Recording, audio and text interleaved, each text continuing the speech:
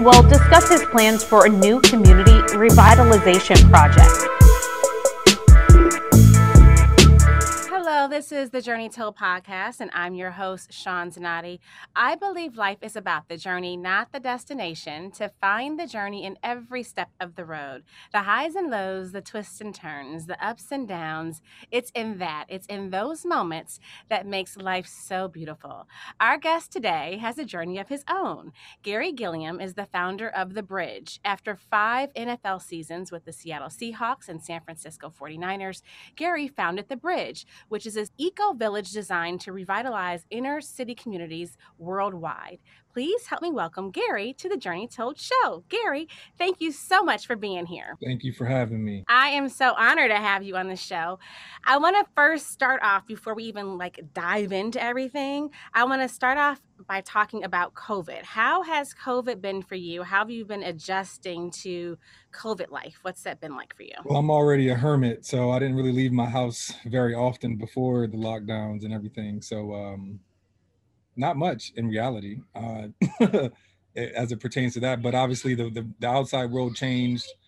Some work things changed. Some of my teammates, some of their family members being affected, obviously affects me. So I think as a lot of people, within probably 1 or 2 degrees of separation, you've been directly affected by it, if not personally yourself. I personally, haven't gotten sick at all, and no one in my immediate family have, so we're blessed in that fashion. So that's awesome. Was it a mental, did you have to go through a mental shift in the beginning of the quarantine? I mean, I guess we're a year plus in, but at the start of this, was it a big transformation for you mentally to kind of get prepared for this? No, You just zoomed right through. It was nothing.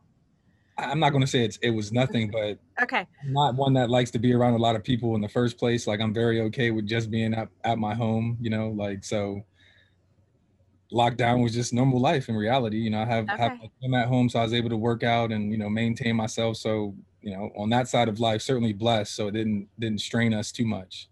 So it wasn't too much, prepping for it. It was just all right, well, I guess now I have to live this way as opposed to wanting to live this way.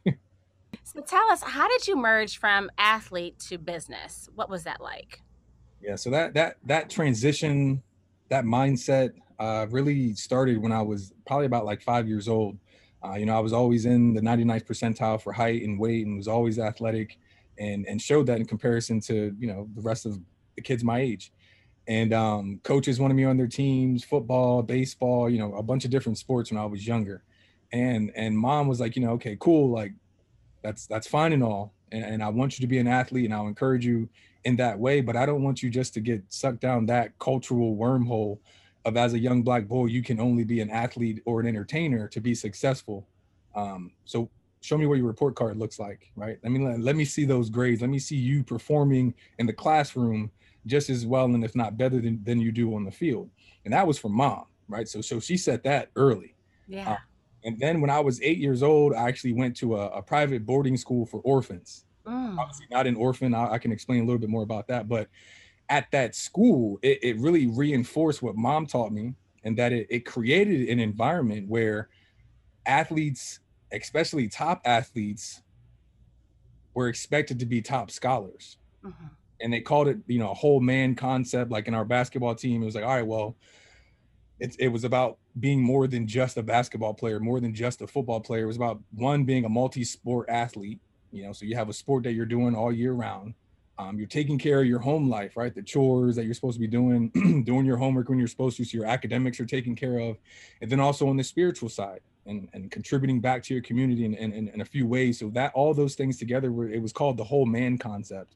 And that was really expected of us as athletes. So that was what I was used to. Unlike, a traditional athlete in a public school where, they, get an A on a math test and their buddies are kind of like, dude, what? What do you like? We don't do that. Or even the teachers on the other side, kind of hush, hush, push, push. It's okay. You didn't get an A, so it's okay. We'll get you through.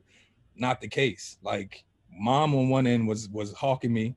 And then the other side, the school that now from 8 years old all the way through high school graduation, that was the environment I was in. It was expected. Then to reinforce that mindset going to college, I went to Penn State, earned a full scholarship to play football at Penn State. And I played under Joe Paterno and Bill O'Brien. And Joe Paterno had this thing called the Grand Experiment, where similar to what the boarding school that I went to did, if you're a top athlete, as you all are, getting to this university, we expect you to be top scholars. So Penn State actually to this day prides itself on one of the highest graduation rates of its football team across all Division I schools. So again, that environment, that mindset was reinforced. So while at Penn State, I actually triple majored in business development, advertising, and psychology while playing football. So wow. I guess to answer your question, it was never a shift because my entire life, the two were supposed to be developed together and as just as, successful ways. So actually something I'm a huge proponent of is explaining to athletes, like, look, the attributes that make you a successful athlete when geared toward entrepreneurship, business, whatever it is you want to gear it toward, you will be just as, if not more successful. Those attributes, those traits are very valuable. Don't diminish yourself. Don't belittle yourself. Don't listen to society saying just shut up and dribble. Like, no. We're much more than that, right? And that was something that started with mom, reinforced at the boarding school that I went to, doubly reinforced at Penn State, and then was able to come to fruition when I became a professional athlete and an entrepreneur. So from that component, how did you take that and then marry that into the bridge? A lot of athletes come from inner cities, especially the Black ones, right? Let's just go there. And I'll focus on the NFL because that's my experience. Okay. Now, a lot of my teammates, a lot of athletes go back to their communities and give back, right? A lot of us have our own nonprofits. And a lot of us, which this is what really catapulted and was kind of the catalyst to the idea of the bridge years ago, was I don't like holding Garry, Gilliam football camps. Like going back to Harrisburg, Pennsylvania and holding a camp for 300 kids is low-key reinforcing that kind of cultural brainwashing that you as a young Black kid, like me as an athlete, telling you, yes, you can make it as an athlete, when in reality, like all 300 of those kids probably won't make it to the NFL. And that's not to say that it's not good to go back and preach about, being healthy and moving and all those things. But like on a real foundational level, we got to go back as athletes and use our platforms to talk about things beyond just athletics. There's a lot of other issues going on in our communities related to, food deserts, food localization, graduation rates. It's a lot of stuff that we could have a platform to speak on. So long story short, instead of going back home and holding another football camp, I wanted to do something different. At first, it started out as wanting to hold like a type of STEAM or STEM camp. And then that really evolved into that was kind of a Band-Aid. A lot of the things that I was passionate about and that I'm passionate about solving, the problems that I had pinpointed, Band-Aids weren't really going to solve them. So one of the biggest ways that you can start to affect systems is with infrastructure, like a base. So being on the West Coast, playing in Seattle and San Francisco, I actually saw the way that technology and infrastructure had a positive and a negative effect on the local community. So in seeing that and kind of rubbing elbows with different developers and networking while down in Silicon Valley and what have you, it allowed me to generate some ideas. And then in those points of pain that were identified across society, was really able to put together a bunch of solutions that together created its own system that at the bridge we call systemic empowerment. So one of the biggest points of pain is the consolidation of public schools. And that in and of itself is an issue, but another side effect of it is it leaves a bunch of big, beautiful buildings unattended, smack dab in the middle of residential zones that aren't being used across the country. And most of these places are owned by mayors, municipalities, cities that don't just want a traditional developer to come in and build a bunch of affordable housing and or a nursing home. Nothing wrong with those things, but these sites, these projects are strategically located to really have an effect in a positive way on that community. And these communities understand that. So with that major point of pain, understanding that those sites could be converted into mixed use developments that really help the community aside from just providing housing, but with a more of a focus on the programmatic activities that go on within that location. That was what really spawned, an opportunity for the bridge. And then 2020 was kind of the flood that lifted the ark and kind of really magnified the need for what we're doing. So dive in deep a little bit for me there. So you basically, what do you do? So you acquire the properties in these inner cities, and what do you do with the properties once you acquire them? So the Bridge Eco Village is a for purpose, not nonprofit, certainly for profit, but even more importantly, for purpose, Mhm. real estate development company. And as you said, we acquire schools, malls, and warehouses, and then we convert them into these eco villages. To us, an eco village is really a fancy way of saying a mixed use development that Mhm. has spaces for the community and the tenants to work, eat, live, learn, and play. Now, those five things have been strategically selected because at some point in your day you're doing one of those five things. So the most sustainable thing to do is to do them in one place. Now that's easier said than done because of zoning across most cities, right? Like if you're acquiring a school, it's probably an institutional zoning, which doesn't yield to agricultural things and commercial uses and all that. So the first step after acquiring the building is to rezone it so that we can do all the activities that we want to do. And those things include within the work branch. That's co-working spaces, maker spaces, essentially spaces for entrepreneurs and startups to come and share resources. Each of these branches, right? Sectors, work, eat, live, learn, and play, those point of pain that they're targeting within society have been chosen. So in the work branch, linked to corporate workplace, we're looking to bridge the gap in the disparity of Black representation in Fortune 500 companies. There's only 4 Black CEOs in Fortune 500 companies, and there's only ever been 17 in history. Like that's a huge issue. Well, it's not just about putting the pressure on these companies to hire Black CEOs, but what about the other side of it? About providing opportunity, non-predatory funds, resources, the environment for these Black-owned businesses to thrive, right? So that's what that work branch is really about, creating those spaces. Then we move on to eat. That point of pain there is really linked to health and wellness, food security, food localization. We hear about food deserts. We call it food apartheid, right? This has been strategically done to keep fresh local food from certain people. Mhm. And that compounds and has an effect on a bunch of different sectors. So in reality, the eco aspect of the Bridge Eco Village actually is coming through our eat branch because the way we grow food is much more sustainable than traditional farming. We actually grow food without soil.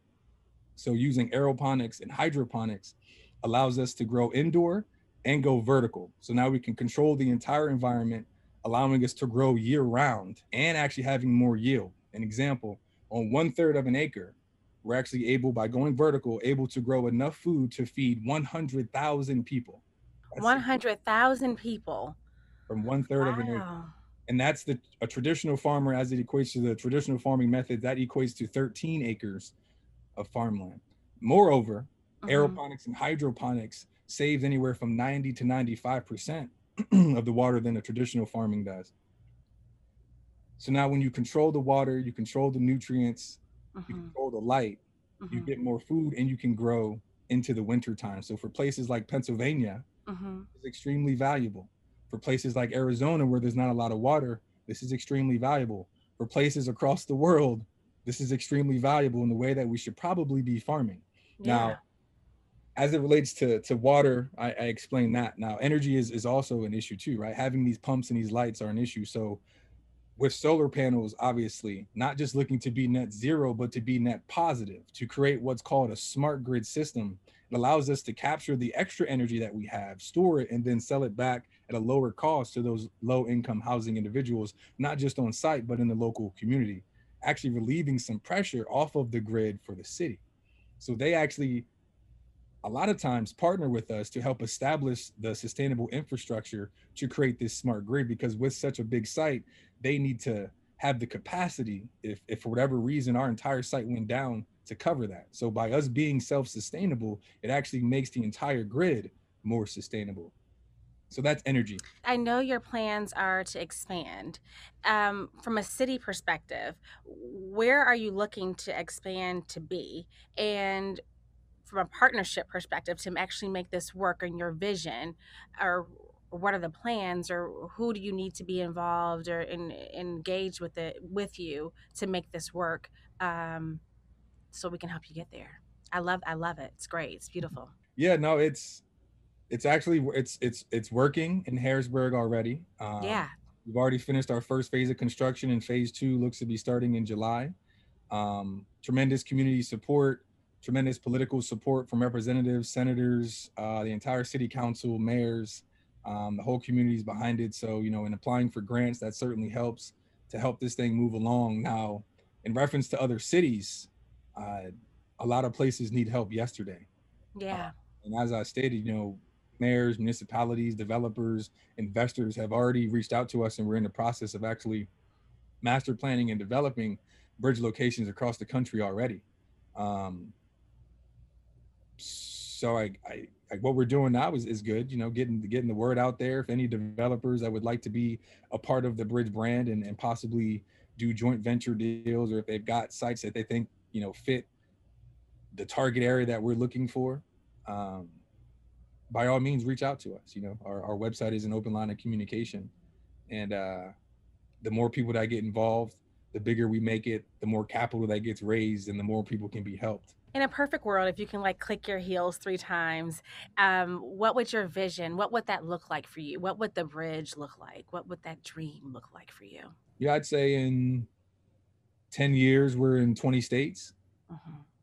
because the way that the bridge is set up is it's not fully philanthropic by any means. It's self-sustaining, right? Hmm. So once it's built, it sustains itself and continues to then produce fruit for that local community, spurring true economic restoration and most importantly, self-sufficiency from a community. Um, so when they're placed, they in reality, a city can start to thrive around it. If you threw a bridge in the middle of the Sahara Desert, a city could start to thrive in a few years after it. So looking to get into as many places as possible. If I could click my heels and get $2 billion, Yeah. yeah, we're gonna go build a lot of bridges in a lot of places that need it and help a lot of people. I wanted to mention I'm from Chicago originally, and so I'm from the inner city, and I feel like there's a need for mentorship too, that I feel like sometimes it gets lost in the mix of the dialogue when we talk about things like this.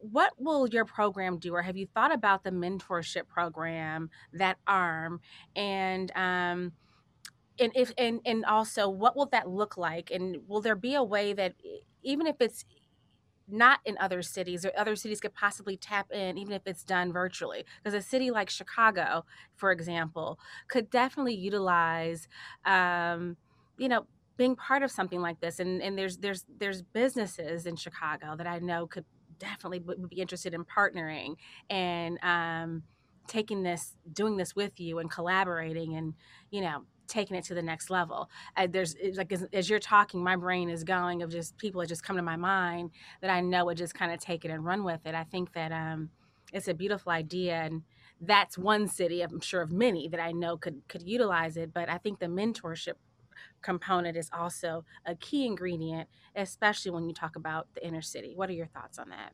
Yeah, absolutely. Well, partnership wise, we have our development company, the Bridge Eco Village, as a development company. And then we've also got a nonprofit that works really hand in hand called Empower at the Bridge Foundation.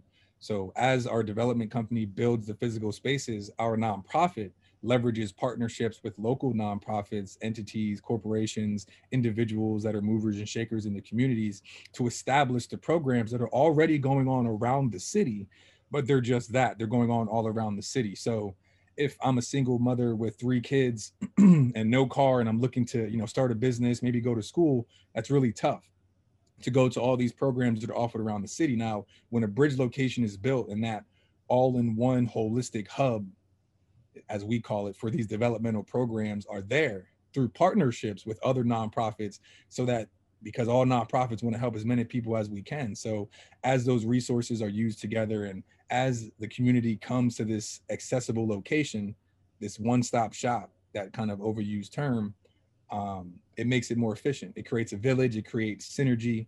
And now I'm not discouraged, trying to catch 3 buses to go, maybe get a health screening and then possibly go to a night class. Billy's running this way, Sally's running that way. Now I'm discouraged. I'm not going to go get my credit repaired. So now I can't get a business loan to maybe start the business that I'm trying to start. Right. So now the cycle kind of continues. And so it's important for our nonprofit to partner with the already established local nonprofits that are doing the work, right? It's not about recreating the wheel. It's about being more efficient and giving a space for all nonprofits to really work together. And then on the mentor side of it, the way that we go about doing it, those same that same thing that the little black boy was told, that you can either be an athlete, an entertainer, or a drug dealer to really take care of your family out of the hood. Those exact individuals can actually help get this message into the community a bit more: the athletes, the entertainers, and the drug dealers, right? But now it's about finding those individuals from these cities, because there's professional athletes from a lot of these inner cities, and not just having them drop a bag in the hood, but also training them. So in our athlete ambassador training program, it's about educating the athletes on how to use their platform to speak about these different disparities across all these different sectors, because that's powerful. And to as much as our community would need financial wellness training, if you create an event or a program that says financial wellness training, come at 3 p.m. on Saturday, your turnout and your engagement's not going to be a lot.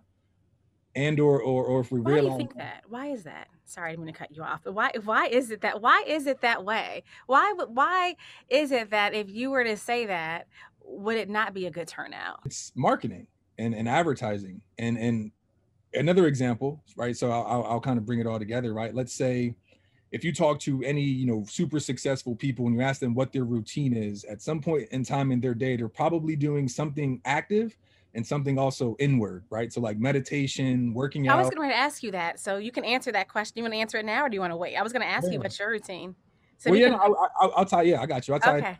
Okay. So like, but same thing, right? If you do an event or a program, hey, come do yoga and meditation on the riverfront, like, you might get some people, but the people that you're targeting, the ones who need the mental health training and some of that foundational training, they're not going to come. But if you partner with an athlete, and let's call it millionaire mindset training hosted by NFL player Garry Gilliam, millionaire mindset training, all right, and you come and you're still doing yoga and meditation, all right, well, like, it's branding, and you gotta trick people to get there, like, you have to, like, that's part of it. But no, my routine, and I mean, it's nothing like super special, like, wake up. It's important not to touch your phone right away, just kind of set your intention for the day. I think that's important, kind of having some time to yourself to know, all right, what am I going to do? What are some problems that I'm looking to solve today? Or even just kind of just lay there and let some thoughts come into your head and go out, right? Meditation, breathing, those things will help set your day. Drinking a glass of cold water is definitely important, because after I wake up, I'm about to go get ready to work out. So if I can get my metabolism going, kind of moisten my lips a little bit, brush my teeth, wash my face, and then go work out.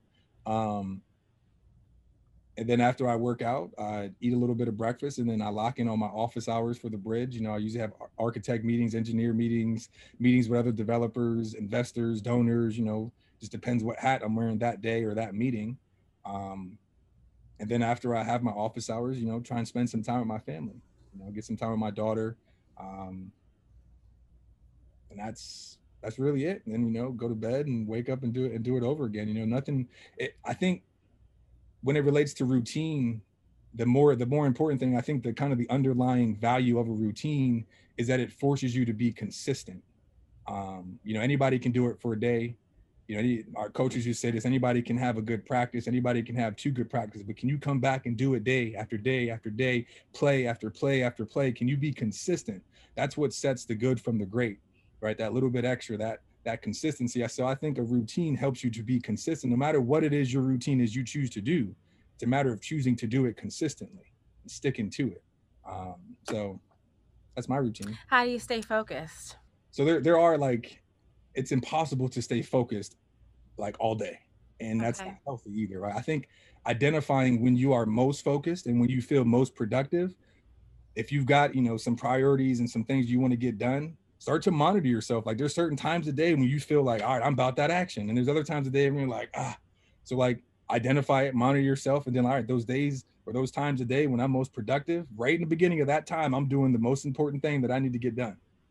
And then I'm gonna go down from there. And there could be, maybe in the morning you're super productive, and then for some reason, like at like 8 p.m., like you're also like, all right, well, let me shift some stuff to that time, So I think figuring out when you can be most focused helps you to be focused, because like if there's times where your mind's like drifting, it's probably because like, you might be hungry, maybe go, do some push-ups, go do something else, like something that might be a little bit, more fun. Like I think that's okay for people to do. Like the whole I'm gonna work 16 hours a day as an entrepreneur, like that's certainly not healthy. There are seasons when that needs to happen, no doubt, right? Like training camp and football, but then there's also other seasons where you got to relax a little bit, take a little load off, right? So figuring out what's best for you, I think, is extremely important.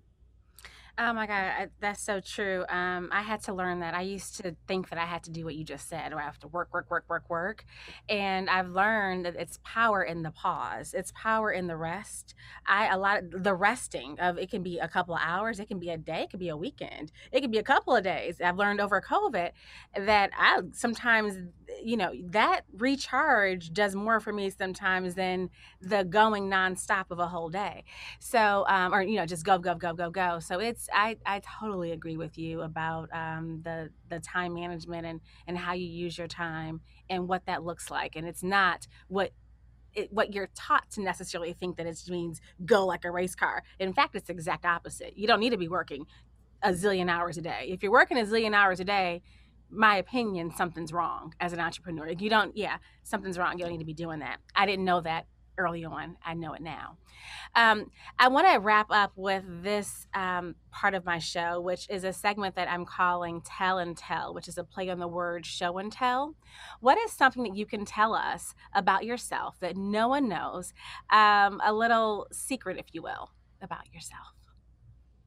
It could be maybe something that you eat in the morning. It may be something, your workout routine. It may be something that you use to stay focused mentally. It could be, I don't know, I'm just kind of tossing some things out there, but something that you may want to share with the world that can kind of keep them going. I mean, that's tough being like a public figure who does a lot of different, like, I know. interviews and stuff. I can have you on your feet. Think.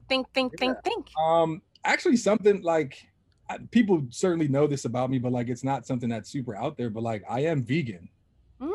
Okay. And I'm 300 pounds. What was that like? How long have you been vegan for?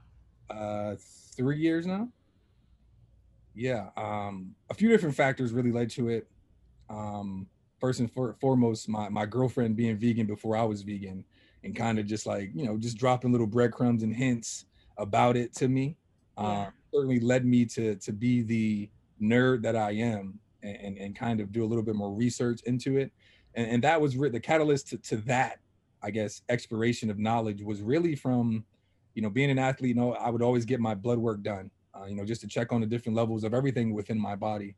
And, as a mid 20-year-old, 22, 23, 24, 25, working out every day in great shape, my cholesterol was high year after year after year, even after being put on a cholesterol medication, and adjusting my diet to what at the time I thought was the proper diet for myself.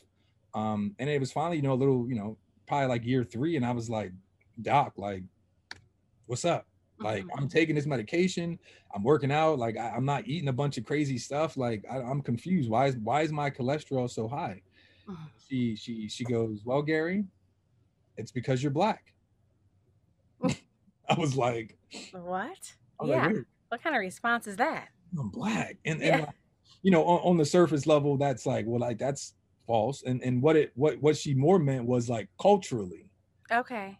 It's what we eat, not just as Black people, but as Americans, certainly. And like how the food is prepared and some of those things. So I'm like, all right, well, okay, well, let me educate myself on this cultural repercussion of cholesterol. So then I led myself to, all right, let me figure out what is this cholesterol.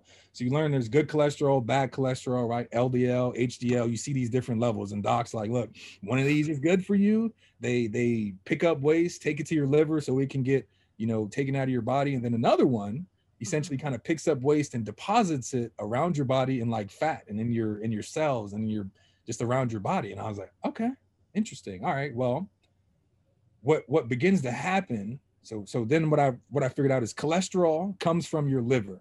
And Most cases, your liver produces the perfect amount, and if not, just a little bit more cholesterol than you need for survival purposes. Now, when you start to eat extra cholesterol, Mm-hmm. this is what happens. Now, we got to give a little medical thing here, right? So, Okay. as you eat more cholesterol and your liver is also producing cholesterol, now you've got extra cholesterol kind of floating around through your blood. Now, what this cholesterol ends up doing is, as it's going through your veins and your arteries, is it starts to kind of hit the insides of your veins and your arteries, injuring those cells in there that produce nitric oxide. Now, what nitric oxide does is it actually, one, kind of like a vasodilator. It opens up your veins and your arteries so more blood can continue to flow through. And it also kind of acts as like a lubricant so things don't stick to the inside of your body. Now, as you have more cholesterol flowing through, hitting these cells, preventing them from producing this nitric oxide, you actually start to get more cholesterol and plaque that start to stack up on your veins and arteries, right? Which now that big old vein and artery is now a bit smaller, right? Increasing your blood pressure. So now you've got high blood pressure. And in a lot of cases, this can, with this extra plaque in your arteries, your veins, is high blood pressure, that tends to lead to heart disease. Right now it doesn't stop there. With the extra plaque and cholesterol that's caked on in there, you've got another compounding issue that starts to happen. Right, we hear a lot about this smoking gun of sugar. Well, sugar really becomes a compounding issue when you lace the inside of your body with plaque, because now the otherwise extremely efficient at using glucose and sugar that our body developed and evolved into is now not as efficient at doing it. So this little sharp molecule is ripping its way through the little bit of space you've got in your veins and arteries, and you start to get issues like your eyesight starts to go away, right? The optic nerve starts to get affected, starts to slice up your gut. You start to get leaky gut and issues like that. And then you start to get a lot of sugar just sitting in your blood, right? High blood sugar tends to lead to diabetes, but it doesn't stop there. So now that you've got caked on, you got a bunch of sugar ripping through your body's essentially not excreting and getting rid of the things that it's supposed to. Now it's going to start depositing it in different places, right? These deposits turn out to be cancers and tumors. Yeah. Guess what the three leading causes of death are, in not just Black Americans, but all Americans? Heart disease, diabetes, and cancer. All three of those are directly correlated to the amount of cholesterol in your body that can only be produced by a liver, which means that it can only come from animal products. Not 1 ounce of cholesterol can be found in any plant. Well, I love myself way too much to keep eating that.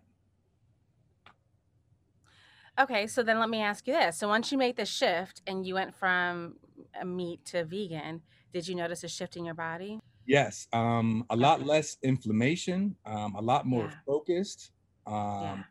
recovering faster. Hmm. I actually had a pretty major knee injury in college. I tore my ACL, MCL, meniscus, patella, bunch of bone bruises, almost lost my life because of a staph infection. Won't go crazy into the story, but it was pretty bad. Point is, that was obviously something that affected me through college and into my pro career, right? Some swelling in my knee just in general. I don't have any swelling in my knee. And actually, last time that I got it scanned, the meniscus, which this isn't supposed to happen, was repopulating itself. Mm. When your body's not fighting itself because of what you're eating, it can certainly heal itself and do miraculous things. Yeah. It's so amazing. Really, your body really does take care of itself. Well, thank you so much for that tip. That was a great tell and tell moment. This is a beautiful episode. I really appreciate you spending this time with us and being part of this podcast. Yeah, thanks for having me. Yeah, If someone is interested in following you on your journey or being part of anything that you're doing, how can they go about doing that? yeah. Well, definitely the best way would just be to follow the bridge. So the website for the bridge is pretty easy. It's thebridge.com. So go there and subscribe, and you'll get all the notifications about everything that we got going on. If you want to, volunteer or help, or you have an idea, you can also contact us through the website. So thebridge.com. And then on Instagram is probably where we're most active. So if you're on Instagram, you can follow us at thebridge_eco village. Um, that's really the best way to keep up with the bridge, and in which case you'll be keeping up with me. Well, that's it for this episode of the Journey Told Show. I'm going to leave you with words that my father so often says to me that I say at the end of every episode, and that's to be the best you that you can be. Until next time, folks, let that sizzle in your spirit.